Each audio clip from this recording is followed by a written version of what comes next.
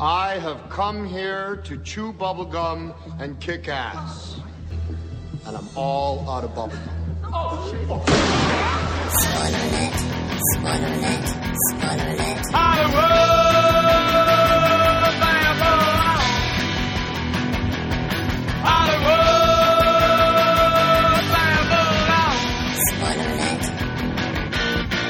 alert. Welcome to Spoiler Alert, episode 58 for November.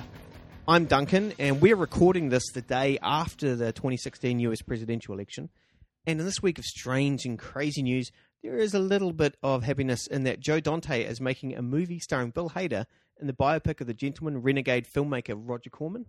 Awesome. And for some reason, that really warmed my heart. Yeah. I think because I saw that documentary, and I talked about it in the podcast a couple of months ago, about him, and he seemed like such a nice guy, you know. And Corman, yeah. And that just seems so unusual. You know, you have all these really over the top characters, usually the subject of documentaries. You know, it's kind of Joel Silvers or the Cannon films or whatever. Sure. And he was this guy who was just like, oh yeah, I'll give you a start, you know. And just all these wonderful people he gave a start to. So I'm expecting might not pay you. Yeah, might not pay you, but would just kind of make this for $50,000 and. Scorsese and Jack Nicholson and everyone else. So I really like that idea. I think that'll be interesting. And Hader's a good one to choose. And just Dante as well. I just think, man, I don't know what he's done recently, but it's a good choice. Nothing for a while, eh? Yeah.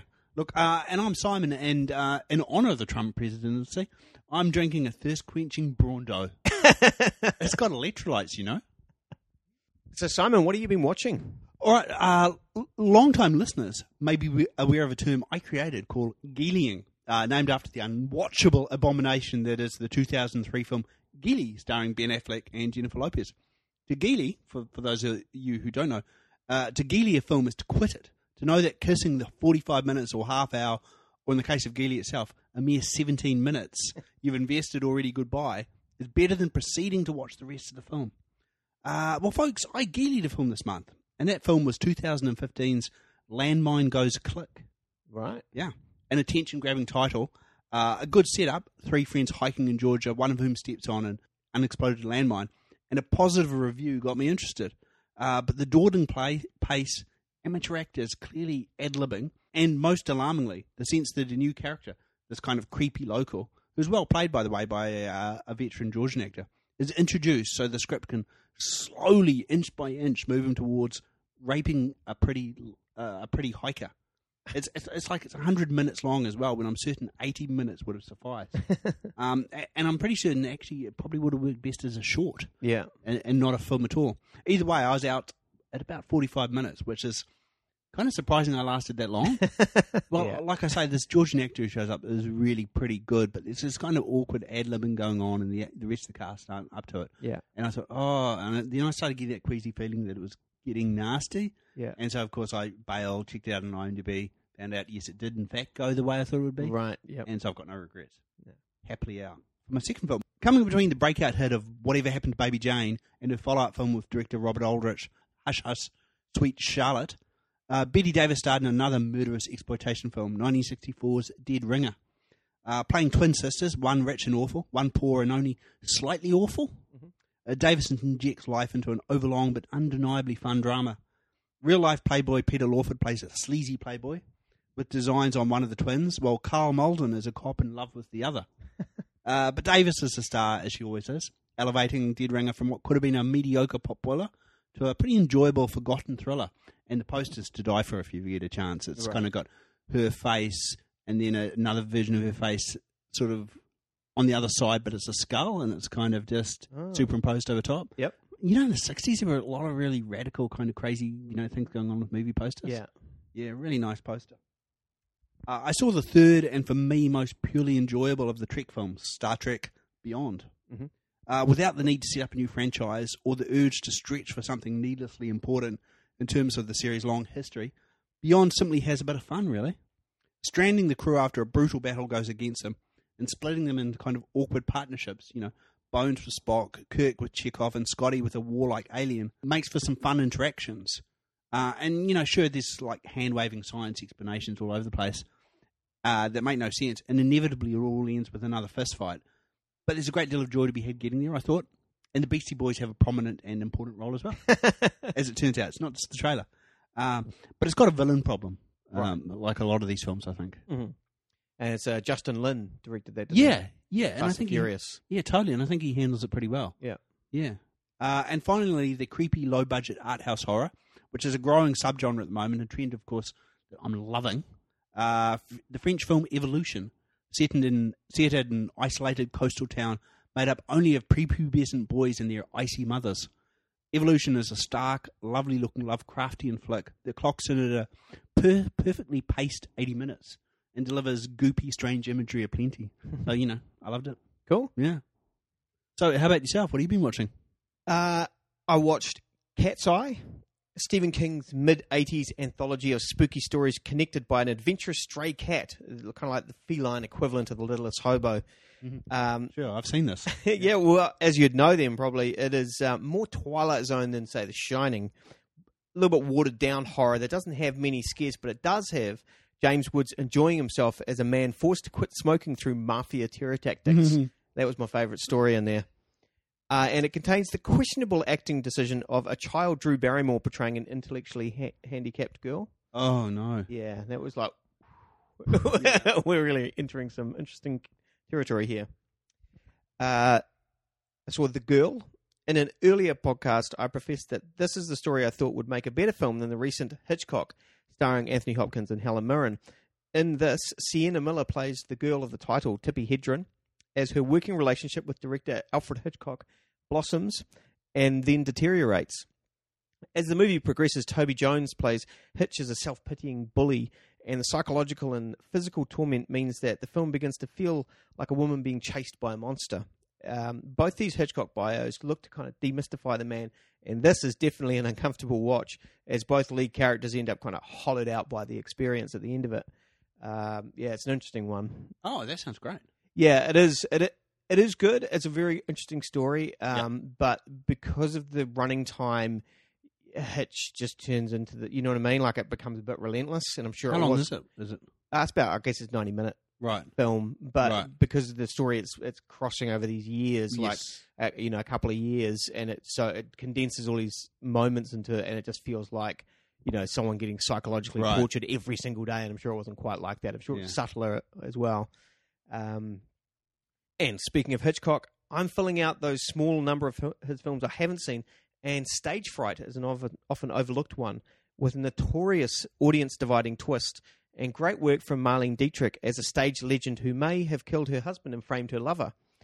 Jane Wyman, Ronald Reagan's first wife, is charming as the self-appointed detective investigating with her father, played by the always funny Alistair Sims.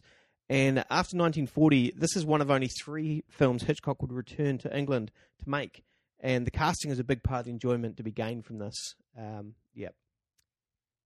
Future Shock, the story of 2000 AD comics. Yes, I saw this a couple of months back. Oh, yeah. Responsible for Judge Dredd bursting through the book stands in the 70s and 80s. While the documentary is little more than talking heads, what talking they do. Articulate, acerbic writers and artists speaking passionately about their work, the society it was a reaction to, the industry it was fighting against, and the internal conflicts it often exploded into. I really enjoyed, as far as a documentary goes, adequately made, I guess, but the people they got were like, wow, I could watch those guys talk all day, People like Grant Morrison, and I'm not sure who the head of 2000 AD was, but he was great. He was just no one was safe from his vitriol. That's what I loved about it. And the was it the late 80s or maybe it's the 90s when they got into this incredibly sexist marketing? Yeah. Oh my goodness.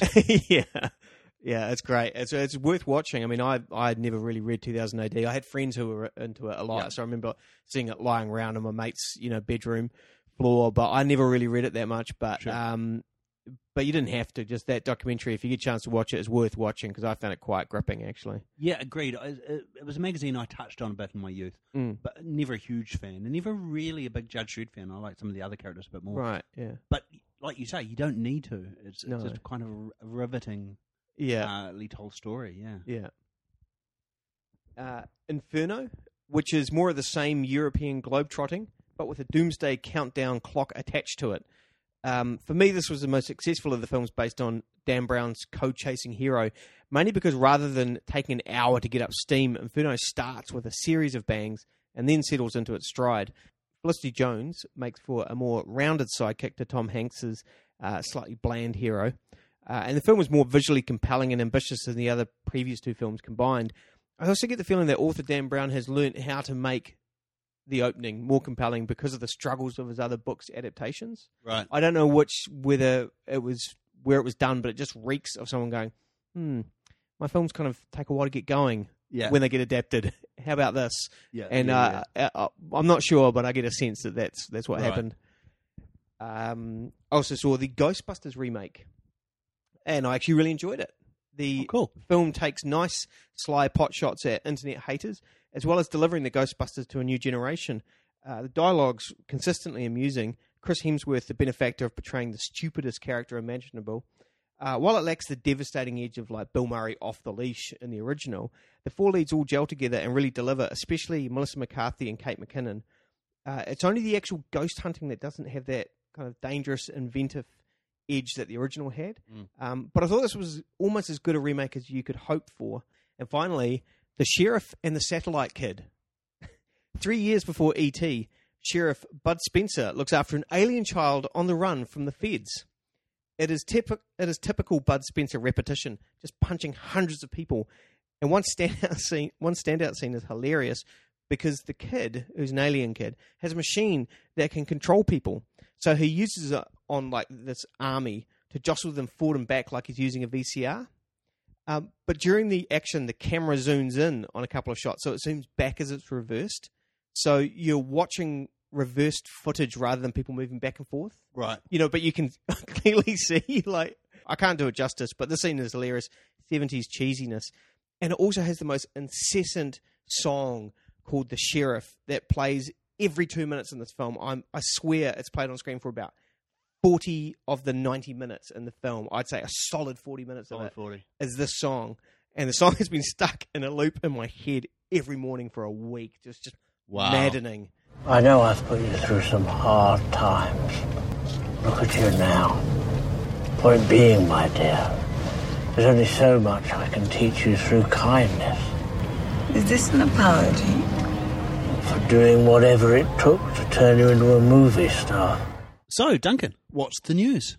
Well, Bret Easton Ellis had a friendly dinner with movie executives, no doubt all of them with slick back hair, dressed in Armani suits, in between slipping off to the toilets to sniff cocaine and discussing stock prices. They swapped business cards, obviously textured bone coloured with subtle watermarks. But also the executives thought they were amongst friends, and they let slip that no one at Warner Brothers cares about making good superhero films. Really? Yep. Because they know they have a captive audience who will eat it up. Easton Ellis isn't exactly a newbie at this kind of thing, so for him to cough that up in an interview betrays an astounding lapse in judgment. Just like Patrick Bateman, you wouldn't want to be Easton Ellis's secretary as they fielded calls about that after that story broke. So he's had to kind of row back harder and quicker than an Olympic canoeist, and highlighting the fact that he initially said it was a second-hand conversation. So he was talking to executives, and they were talking about other executives who had spoken to them. Right. But then again, maybe the executives got confused and they thought they were dining with Marcus Halberstram rather than Easton Ellis. But he won't be getting a reservation at Dorsia anytime soon.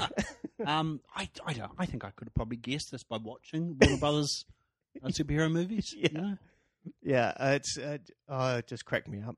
It is pretty funny. That's great. Look, in news, it almost made the tree away for me this month. If I wasn't actually so late on it, the Death Wish remake finished filming, and I have low hopes for it. Sure, you could argue we probably didn't need a remake of the reactionary vigilante film in the first place, but I always felt there were elements of Death Wish that worked really well and could stand another look. After all, if Jodie Foster can get all revenge killy in the Brave one and get good reviews for it, then why can't a remake of Death Wish be worth a look? When I heard Joe Carnahan was chasing Liam Neeson for the role, my interest was piqued. The two who gave us the awesome The Grey reuniting, how good could that be?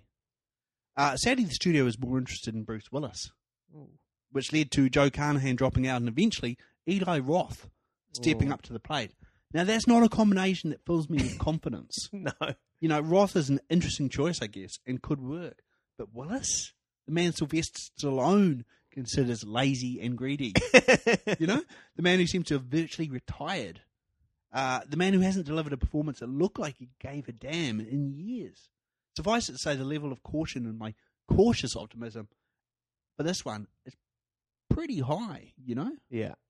That's crazy. Yeah, I mean, you know he's just going to walk around smugly scowling, sort of, and killing people. There's not going to be a lot of introspection, I suspect. No. And I mean, you're right. Actually, Willis, of all the people who have checked out, he has checked out the most aggressively. I mean, Totally. You know. And Eli Roth's interesting just because his background has purely been in horror. And he could be a really interesting choice, but I also imagine he will not be the man who can summon anything special out of Willis. No. Willis will steamroll him and just do right. whatever he wants to do. Yeah. I imagine. Yeah, well, if anything, you know, Kevin Smith's to go by. Yeah, exactly. That's the example I was thinking. Yeah. He does really need a strong hand, I think. Yeah. I think he's actually really got to respect the director and I think, or the project, you know? Yeah. Because a lot of people were saying, I remember that whole thing about Kevin Smith coming out about Cop Out, and he wasn't the only one. There was other people going, yeah, obviously. But he did a Looper around that time, and he seemed engaged in that, you know? Yes. And you got to be, if you're a director like Kevin Smith or Eli Roth, and you're sitting there going, I want that. I want someone who obviously understands what we're trying to do here. Yeah. Yeah, and the guy who directed Looper was like, yeah, no, he was great to work with. Yeah.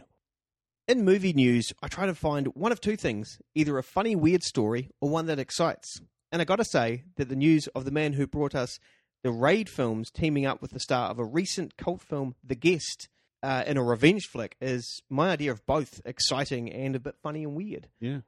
Having watched the first season of Downton Abbey, I never thought I'd think of Dan Stevens as exciting, but so convincing and bonkers was his turn in that wacky little movie that Simon recommended to me many episodes ago that I was even considering him a viable option as like a future James Bond. Yeah. So he will appear in The Apostle, which has him trying to recover his sister from a cult. It's also a period piece and set on an island, so I'm really hoping for like The Wicker Man with lots of inventively captured lightning-quick kung fu stabbage. Ooh, yeah, that sounds so fantastic. Even just The Wicker Man, actually. Yeah. Even if it was just like a Wicker Man with him in the lead, I'd be down with that. Yeah. Yeah. Yeah, it almost sounds like a Ben Wheatley kind of story, doesn't it? Yeah, when you put it like that. Yeah. Oh, that sounds fantastic. Yeah, I'm really looking forward to that. Yeah. And in international box office weirdness news, Jack Reacher, Never Say Never Again, that's what they call him, is it? Came out to weak reviews and soft box office. No great shocks, I guess.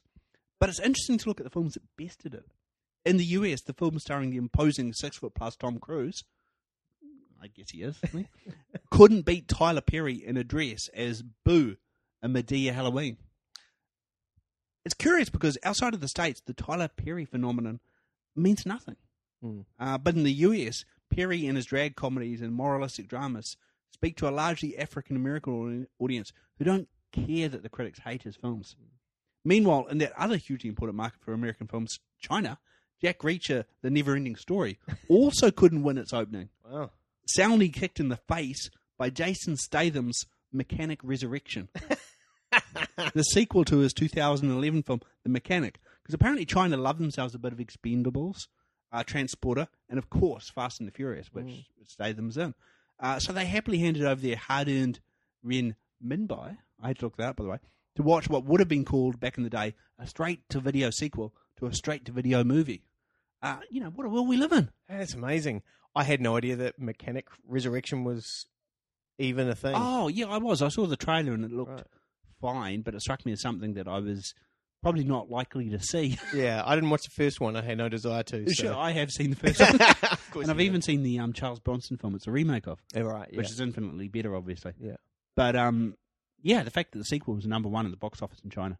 In fact, there was Jack Reacher was third because it was obviously a local Chinese film that was second. Right. But yeah, they do love themselves some Statham. Wow. Yeah. New ambassador for China, I think. Yeah. In patron saint of spoiler alert news, Lars von Trier has cast Matt Dillon as a serial killer in his latest film, The House That Jack Built, along with everyone's favourite viral video Hitler with interchangeable dialogue, Bruno Ganz. It's set in the 70s and 80s and promises to leap around the timeline with nymphomaniac-like liberalism. And it's also noteworthy for Von Trier finally embracing the absolute darkest element of humanity in its most obvious form. Rather than dancing around things like sexuality, grief, and guilt, he's going headlong into evil. So buckle in, listeners. I can hear the boos from Cannes already. They're also filming in a place in Sweden called Trollhättan, which sounds like both a glorious cheap knockoff 80s horror film and a trending hashtag goading New Yorkers.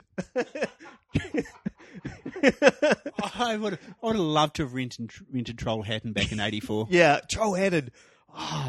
Trollhättan Resurrection. I didn't see the first Trollhättan. Oh, the whole Trollhättan series, eh? Yeah. When did Trollhättan jump the shark? Well, number 4, I think. Yeah. And in kind of follow-up from last month's Hitchcock special news, Catherine Adams, who appeared in Hitch's Saboteur, has passed away at the age of 96. Oh. Now, I do love me some old-timey movies, so I like to remember people like Catherine Adams when they pass, even if it's just to pause and wonder at the amount of cinema that they've lived through. Adams made her screen debut in 1939, opposite Charles Laughton in The Hunchback of Notre Dame. Mm-hmm. Small part, and she had a career that lasted a mere 7 years and 26 credits. But in that 7 years, she worked with Laughton and Hitchcock, Ginger Rogers, and a dude named Fuzzy Knight. Oh, how good is that? On more than one occasion as well, by the way. She appeared in films with awesome titles like Hell's a Poppin' and Love, Honor, and Oh Baby. Oh. And she apparently had one of those careers short on highlights and long on uncredited roles and girlfriend parts in B-westerns, B-gangster films, and B-war movies. Right. Basically anything with a B in front of it. Right. Saboteur was one of her final films before she gave it all away for love. So who really knows the sort of career she could have had? Either way, she was there for a fascinating, really exciting period of film history. You have to evacuate the city. Never say that word. You have to shut down the power to the whole city. Don't you understand? He's using the power. Please, Mayor Bradley, you have to believe me. You're the only one that can do something. Please don't be like the mayor in Jaws. Never compare me to the Jaws mayor. Never! And now we're on to No Comps, where we go out and see a latest release. And this one is Doctor Strange, directed by Scott Derrickson, starring Benedict Cumberbatch, Tilda Swinton, Chiwetel Ejiofor, Rachel McAdams, and Mads Mikkelsen. Dr. Stephen Strange is an arrogant genius, like a Tony Stark if Stark was a brilliant surgeon, whose hands are hideously injured in a car accident. He seeks to recover use of his broken hands through training at a mystical Tibetan monastery overrun by the Ancient One. There he is trained in the magic arts, taught combat skills, and the ability to move through portals and control time with a strange magical artifact.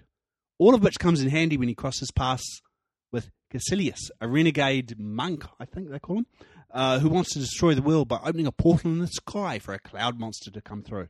Mm. So look, if you can't tell, I did not like this film a great deal.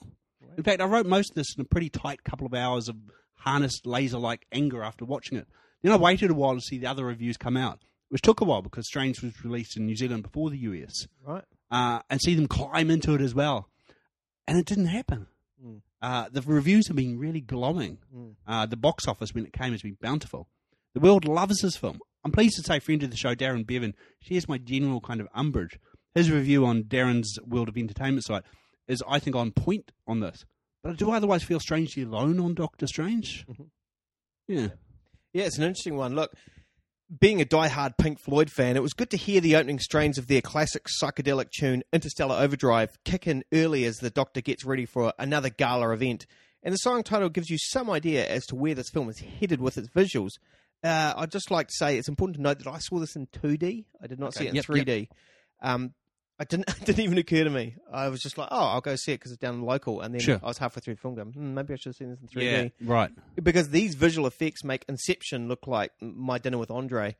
The visuals were impressive, but they were a little bit repetitive.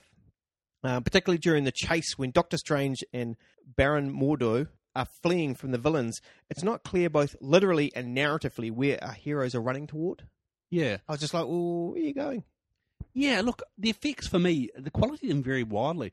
I really dug a trippy scene where Strange is showing the alternate dimensions around him for the first time.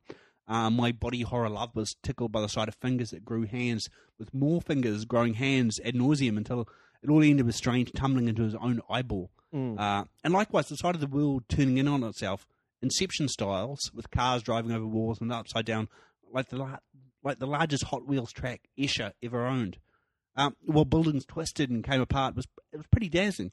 But there's the rub. I just mentioned Inception, like you did, and like I think every reviewer ever did. Yeah. And that kind of makes, I don't know, does that make us unoriginal as reviewers, or is it not our fault because it's a film stealing its central stylistic motif from another massive blockbuster we all remember? And it's kind of impossible to ignore that sense of familiarity. And there are a couple of wonky-looking fight scenes for me. So most of the fight scenes are of the muddy, messy, impossible-to-follow variety. You know, I don't know if anyone's fighting well or not.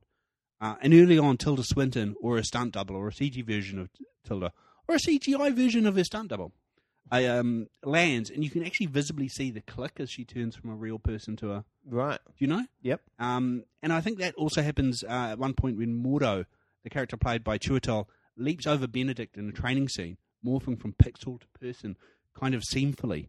And it all makes me long for that elegant wire work of Crouching Tiger, Hidden Dragon. Like, we seem to have forgotten that now. Yeah. So ready to turn people into CGI versions, you know?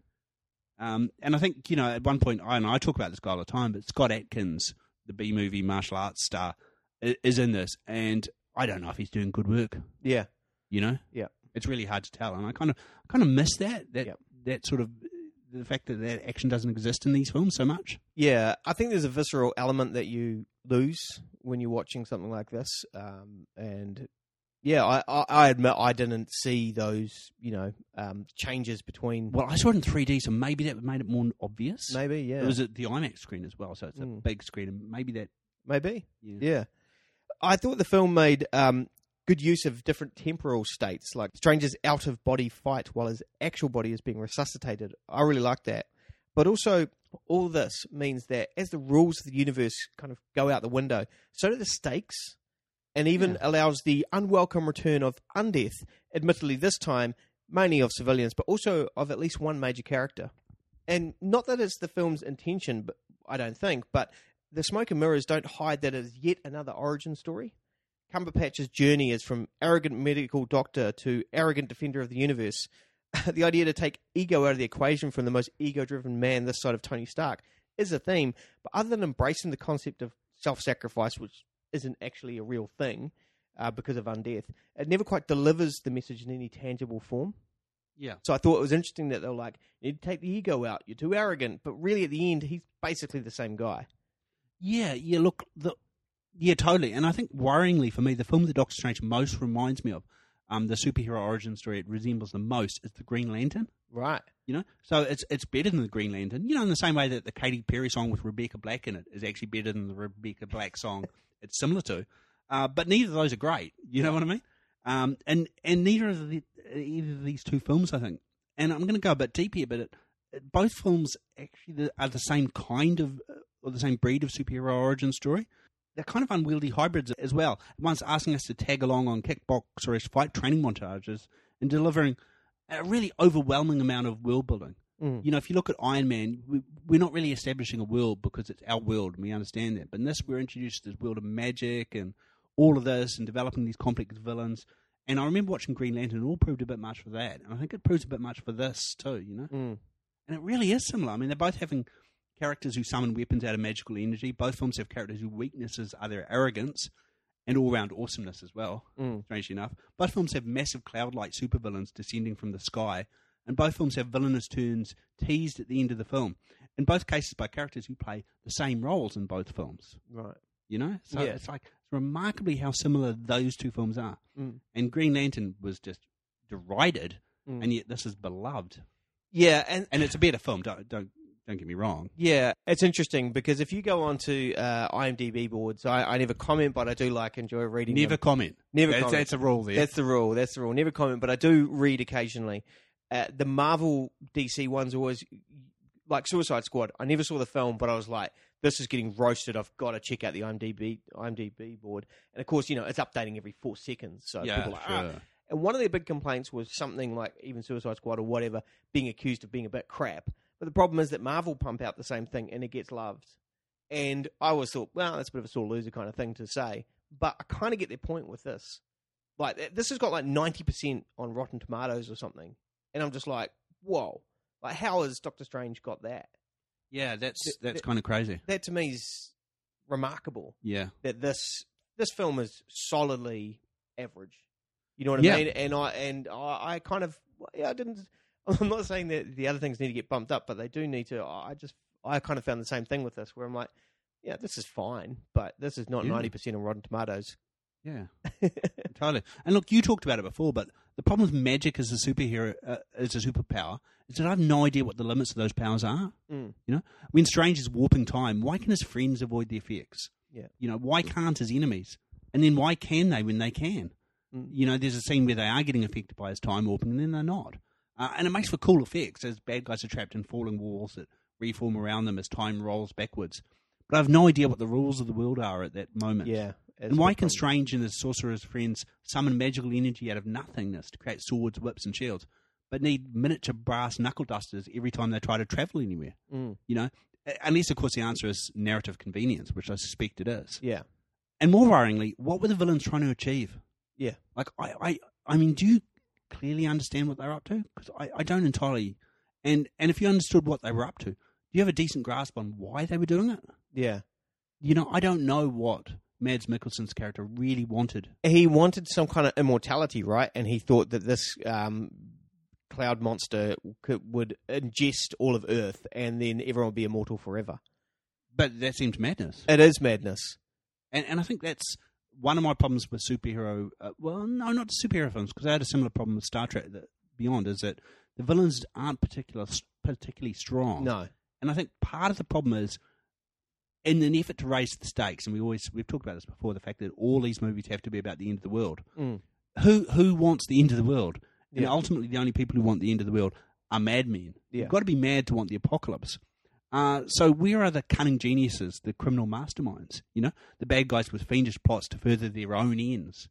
Why is Lex Luthor just a bonkers, barking madman in the last Superman film? You know, and why should we be so confused by an antagonist's needs? You know, it seems to me if they made their goals smaller and things that people do want, understandable goals, that would be better than I want to destroy the world. Yeah, which is mostly a senseless goal. Yeah. Yeah, it's not a lot of it. It's not even greed, you know. No, it's just greed I would get. It's just embracing nihilism. You know, I think this would be a better film if that character wanted to collect artifacts because he wanted the power they gave him. Yeah, and that would still be a threat, and it would still make him dangerous, and it would still make him worth a bit defeating. But it would also make him understandable because artifacts are cool. Yeah, the Ark of the Covenant. Totally. Well, perfect example, by the way.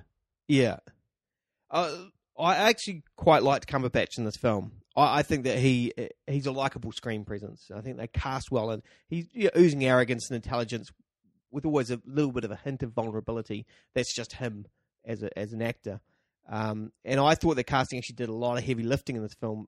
For instance, the talk of Joaquin Phoenix in this role seems like it wouldn't have had anywhere near the right look or feel. Man, I forgot about that talk. Yeah, do you remember? Yeah, I do now. Considering that both of them have appeared in 2 of the last 3 Best Picture Oscar winners, McAdams and Ejiofor both seem to be a little too good for these roles.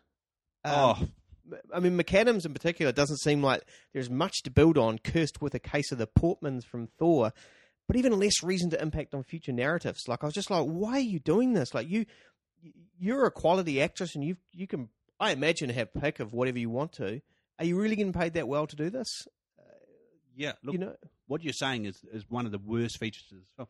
Poor Rachel McAdams. She's the most poorly utilised love interest character, I think, in this entire Marvel universe, you know? She makes Natalie Portman's role in Thor look like pivotal world-building turns in comparison. You know, she actually had a reason for existing in the first Thor film. Rachel McAdams, I don't know, she's dealt placeholder dialogue, it felt like, and serves only as the character who recognises the inherent goodness in another character who acts like a jerk. Yeah. Which is a trope. And she could and probably should have been written out of the script as easily as her character fails every part of the Bechdel test. Yeah. It was terrible. I felt like you do, I guess, for her as an actress, that she could be this character who just drops in and out of the screenplay every now and again. Yeah. I was just like, that's just unnecessary. It's just a slap in the face. And I can understand if you were maybe a up-and-coming actress or maybe someone who doesn't get those kind of big parts. But, you know, I mean, she was in Spotlight, you know what I mean? Like, she was she's been in a lot of films. I imagine she can almost pick and choose what she wants. And I agree with you on Benedict, and I think one of the strengths of these films is they're able to get actors they shouldn't be able to get. Yeah. I mean, we talked about the X-Men films, the last X-Men, not Apocalypse, because I haven't seen that one, but the one before it, how it had a ridiculous level of talent. Yeah. Insane. We shouldn't see that caliber of actor in a film like that. That's right. Yeah. But I mean, at least in that, you've got like actors who are like, hey, you're going to be super strong, or you're going to look cool, you know? But this is like, okay, you're going to be a doctor. You're going to be an are Scrubs. Or are they? Oh, are they? But you know what I mean? Like, that's going to be you, and you're just going to be this You're going to believe in Doctor Strange. Yeah. That's it. That's your thing. And Ejiofor plays like a straight-laced, rule-abiding defender. He's like shorn of much humour. And while he and Cumberbatch do well in the dramatic scenes, especially taking into account the ludicrous nature of the words they're actually saying, if you actually stop there and listen to what these two super talented actors are saying, you're like, this is ridiculous, and you're somehow selling it. So, got to give you some credit. But their comedic byplay seems almost one way, like it seems just like Cumberbatch, and Ejiofor's almost slightly approaching the whole film slightly differently, like quite seriously. In fact, it is another English actor, Benedict Wong, who has the best exchanges, both dramatic and comedic, with Cumberbatch. Although, let's face it, the breakout star of this film is the Cape of Levitation, I believe it's called. A character unto itself, cheeky, stubborn and smart, and also quite violent. But that just comes out of nowhere, and again, it's another one of those things of like, it'll behave, and then it will just switch off when it's convenient, and then it will come back on, and then, Yeah, it did provide some of the better humorous moments, though. I'll give you that. Yeah, totally. Yeah. This goes to your point. The nature of these films is that the periphery characters represent a quality the protagonist lacks. So McAdams is like the heart, Wong is respect, Swinton is like, I don't know, selflessness, and Ejiofor is bravery. Eventually Strange kind of acquires them all to make him the man he always could be. Yeah. And like you say, it seems like these people solely exist to further him. Like they're just ciphers. Yeah. Every single one of them. They're not even real characters. Yeah. So, yeah. Look, I appreciate having Tilda Swinton in too, despite all the talk beforehand about about whitewashing. Yeah. She was really good, and I really liked what she brought to this role. Yeah, I did too, actually. I thought she was a really unique presence. And, you know, Marvel is to be applauded for being able to get almost exclusively English actors. You know, like virtually all of them except for McAdams, I think, and Mads Mikkelsen. Much like Deadpool, for all its wonderful visual trickery, pat philosophy, and off-kilter hero, Doctor Strange is a very traditional superhero origin story. But it could kind of take those elements into a sequel, and it could really use the open-ended storytelling of, say, like Marvel Universe continuation films, and it could run it in a different direction. You know, like if it just didn't have to tell that story. Like if it took, you know, it didn't have to be so traditional. It could be interesting. Superhero fans will kind of eat this film up, and as for non-superhero fans, Doctor Strange may have enough kind of distractions to entertain, or maybe just to distract you from the fact you're watching another caped savior of the world. Yeah. You know, it's interesting. I was reading just today, actually. They did an interview with the screenwriter of Doctor Strange, who said that in an earlier version it wasn't an origin story, it was just a leap fully into an adventure of Doctor Strange. And I almost would love to see that version. I'd written this piece about how this was the film where the shine came off the Marvel Cinematic Universe. This was the one that showed the weakness of it all. But I'm wrong, because everyone's going to see it and loving it, and the reviews are great. But I still feel this is, for me, is where the shine really starts to come off, and where you see the weakness in it. I just think it's at this point in time, maybe these origin stories have run out of gas. What did you just do to me? I pushed your astral form out of your physical form. What's in that tea? Psilocybin? LSD? It's just tea. With a little honey. And now we're on to the top 5. Doctors are often the bearers of bad news. Sometimes they're lifesavers. But often in cinema, good things don't really happen when doctors are around. And that includes Patch Adams. So these are the 5 strangest doctors that will have you pounding back the apples every day in order to keep them away. Look, since Halloween has been and gone, I'm still in a fright film kind of mood, which is why my picks will all be doctors of the scary kind. Kicking off with the twisted doctor at the heart of Lucio Fulci's 1981 splatter flick, The House by the Cemetery. One, Dr. Freudstein. Look, The House by the Cemetery is the third in Fulci's so-called Gates of Hell trilogy, and is in many ways not very good. It makes little sense, even by Fulci standards. Characters who could be good and maybe not, people disappear randomly and no one seems to care. The effects vary from rubber flappy bats to a pretty awesome knife in the back of the head that emerges through the mouth. And worst of all, we spend almost the entire film in the company of irritating mop-top child Bob, who sounds as if he was dubbed by a sleepy little girl. And yet, and this will come as no surprise to anyone, I suspect, I kind of love The House by the Cemetery. Mm-hmm. It contains some startling horror moments and was my first introduction to the wild world of Italian splatter. And of course, it introduced me to Dr. Freudstein, a man with a name that stupidly and yet awesomely combines the Doctor's Freud with Frankenstein. Mm. Which is almost the only thing I can tell you about the Doc, apart from the fact that in a plot development that would surely influence Clive Barker's excellent Hellraiser, he lives in a cellar where he kills people and uses their blood and flesh to rebuild his own decaying body. Two of the overriding memories I had from my first viewing of this film was Freudstein's startling, burnt-looking face, ruined somewhat by DVD covers that insist on showing it, and the scene where Bob's father stabs the Doctor, only for a river of maggots to flow from the open wound. And for those reasons, Dr. Freudstein will always be one of my favourite Strange Doctors. That sounds great. Yeah. I played it one Halloween. It was a midnight movie, but you might have been asleep because maybe so. It gets really slow, pacing's really bad. Yeah. And it only really, that knife at the beginning's great, and then it comes alive in the last couple of minutes, and the middle is just incoherent and slow. With Beverly and Elliot Mantle, you get double the Doctor and double the strangeness. These twin brothers may be experts in the field, but if you're a patient, perhaps don't get into a relationship with one of them, let alone both of them. And certainly don't let them bring their work home. The personally designed surgical tools will make you shudder just by seeing them coldly laid out on a table. The most invasive-looking gynecological equipment that look more like weapons of torture. The Dead Ringers embraces Cronenberg's body horror obsession, this time with a very real-world feel. This could be the creepiest of the director's films, at the heart of which is a central performance perfectly split in two by Jeremy Irons. The brothers are distinctly separate, yet still in sync as twins. And if you have concerns about your health, you may be sitting in the waiting room while these doctors engage in sexual misconduct, drug addiction, and hallucinating about mutant genitalia. It might be best for you to get a second opinion.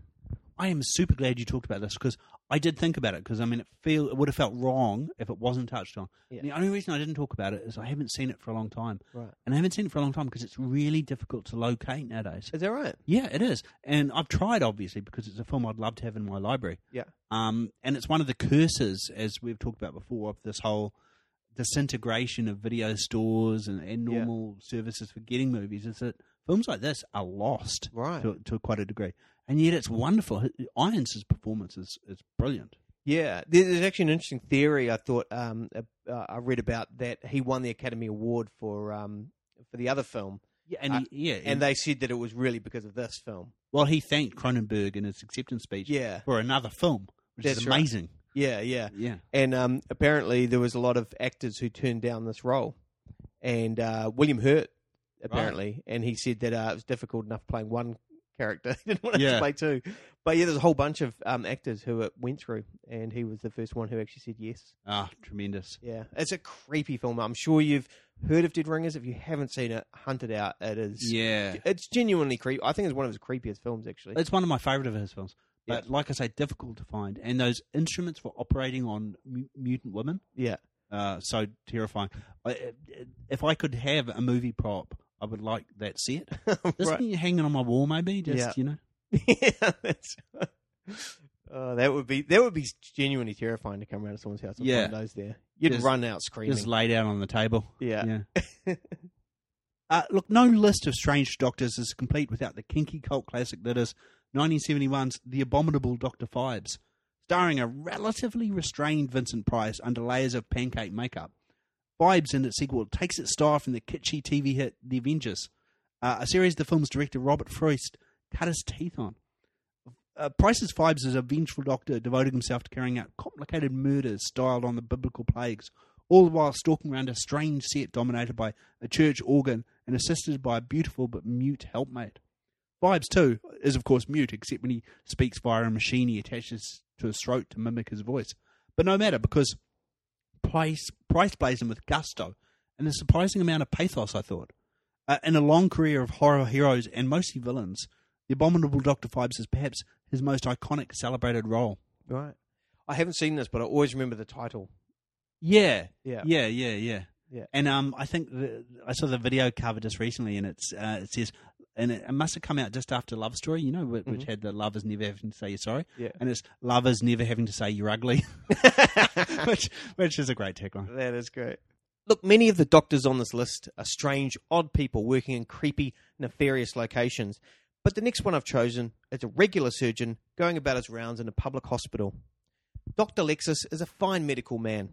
From his positive greetings... Hey! How's essay? To his modesty... Don't want to sound like a dick or nothing. To his sound diagnosis... It says on your chart that you're fucked up.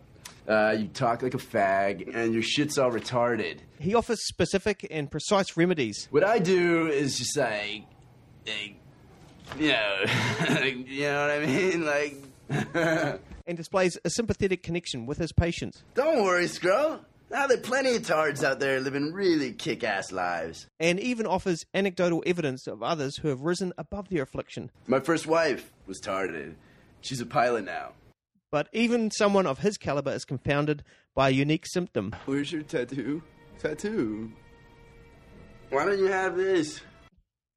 Fantastic. That was my Idiocracy, which seems very salient to have at the moment. Obviously referenced it at the opening. Yeah. Yeah. What a great... I kind of feel it's a funnier film to talk about and reference than it is to actually watch. But it's still pretty funny. Yeah, we've said this before, but that is like a 2-minute clip of Justin Long. It's still the best thing I've ever seen Justin Long do in my life. Totally. Other than get killed in Jeepers Creepers. Spoilers. Yeah. Look, when we first decided on this list, Duncan suggested I'd talk about The Reanimator. I think he just assumed I would. Yeah. And I wasn't going to, strange enough, but I sure as hell am now.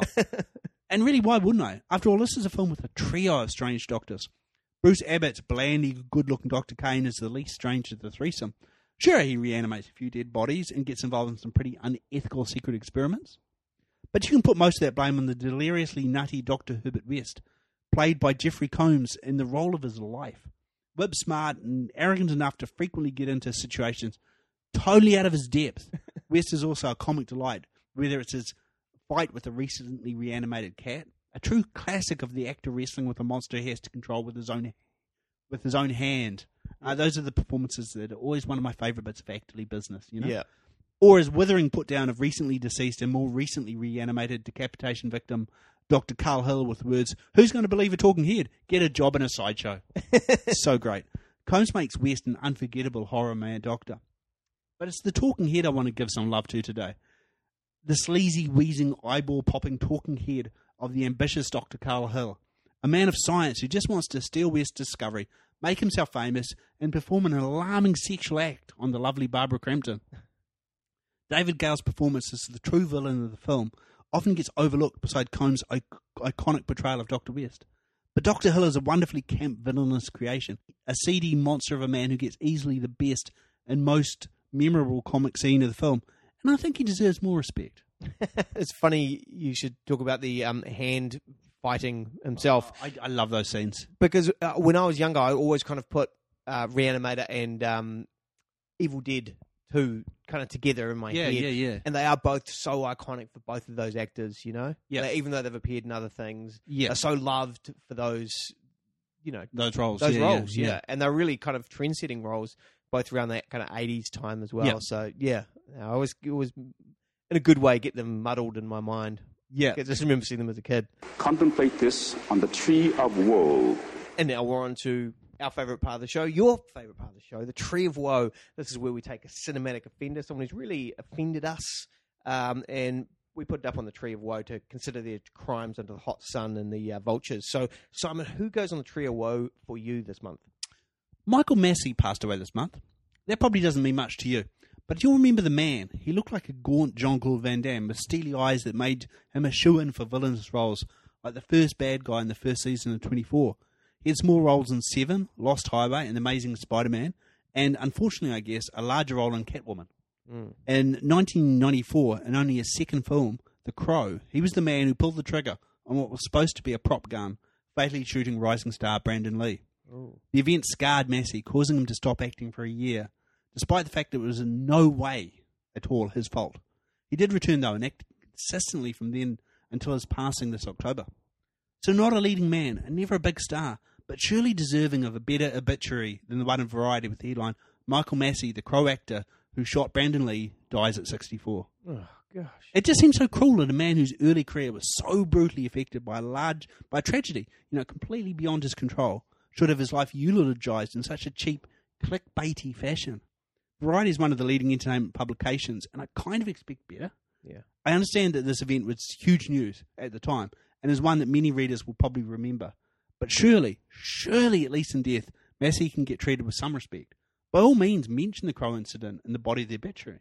It was big news, but please don't make it the subject of the headline. Don't make it the defining moment of a career that lasted for over 20 years.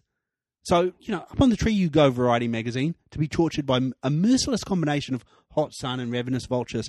Years from now, I can only hope that when people ask, what happened to Variety magazine? The only response they'll get will be, oh, isn't that the magazine that was punished for its cruel obituaries by getting hung up on the tree of woe? Oh, that's really distasteful. I thought so. Yeah, it is. That's shocking. It's shocking. Like you say, clickbait. That's terrible. Yeah, it is. It's clickbait. That's the sole reason for doing that. Absolutely. It's like, oh, yeah, Crow, he shot, Yeah. and you click on it. And that shouldn't be how a man goes out. No. And particularly in a case where it was just such a tragic accident. Yeah. And that scarred the man, and yet that he was able to come back and have this career on. Yeah, and that could have been anyone, It could have been, yeah. Mm. Wow, that's sad. Worthy of woeness. Worthy of the woe. Yeah. Look, I'm going to get into literal spoiler alert territory. So, forward on for about 60 to 90 seconds if you don't want to know that The Girl on the Train is a predictable thriller that reeks of being too faithful to its source novel. It has a dedicated performance from Emily Blunt and a story that really has a worrying view on gender roles. The women all get their scattered sense of self-worth from one man. It seems reductive and nearly impossible for three women to be infatuated with a single man, let alone if that guy is a beer-swilling, transparent alpha douche whose greatest qualities are a square jaw and a master level of condescension. It's like finding out Kaiser Soze is actually a middle management marketing executive who likes catching up with the guys to watch the Super Bowl and listen to Hoobastank. The crazy thing is that this is basically the plot of The Other Woman. That film with Cameron Diaz and Leslie Mann, but played seriously. From alcoholics to baby mamas to damaged nannies, this film is a gin-soaked mess of biological clocks, relationship envy, adultery, and murder. The film itself isn't going up on the tree. It actually has a couple of redeemable qualities for that. But one irredeemable quality that is going up is that the catalyst for all the events is that these three adult characters, of whom we are supposed to empathize with, are unhappily defined by someone else. And I just found that mind-bending that we're in 2016 and this is, these are your protagonists. Right. Yeah. Wow. Yeah, it's crazy. What was that? A gin-soaked... That's got to be the tagline. A gin-soaked mess of biological clocks, relationship envy, adultery, and murder. That should absolutely be up on the movie poster. Yeah, that's right. Spoiler alert. And that's spoiler alert for this month. Yeah. So, Simon, what was your favourite film of the month? Evolution. So great, I want to watch it as soon as I can. Again, it's purposely constructed, eerie, fascinatingly weird. It's so great to look at. As I said earlier, the last 2 or so years have been great for art house horror, with It Follows, The Babadook, The Witch, and films like Spring, Under the Shadow, A Girl Walks Home Alone at Night, and Evolution. Just, Trump presidency aside, this is a great time to be alive, folks. And what about you? Well, it's a difficult one. I really enjoyed Ghostbusters. And I would say that someone who's maybe been holding back from watching it because of all of the kind of... Yeah, what they've heard, maybe. The political kind of social thing. Definitely check it out. I think if you just go in and watch it, it's a pretty well-handled film. And I really genuinely hope they make a sequel for it.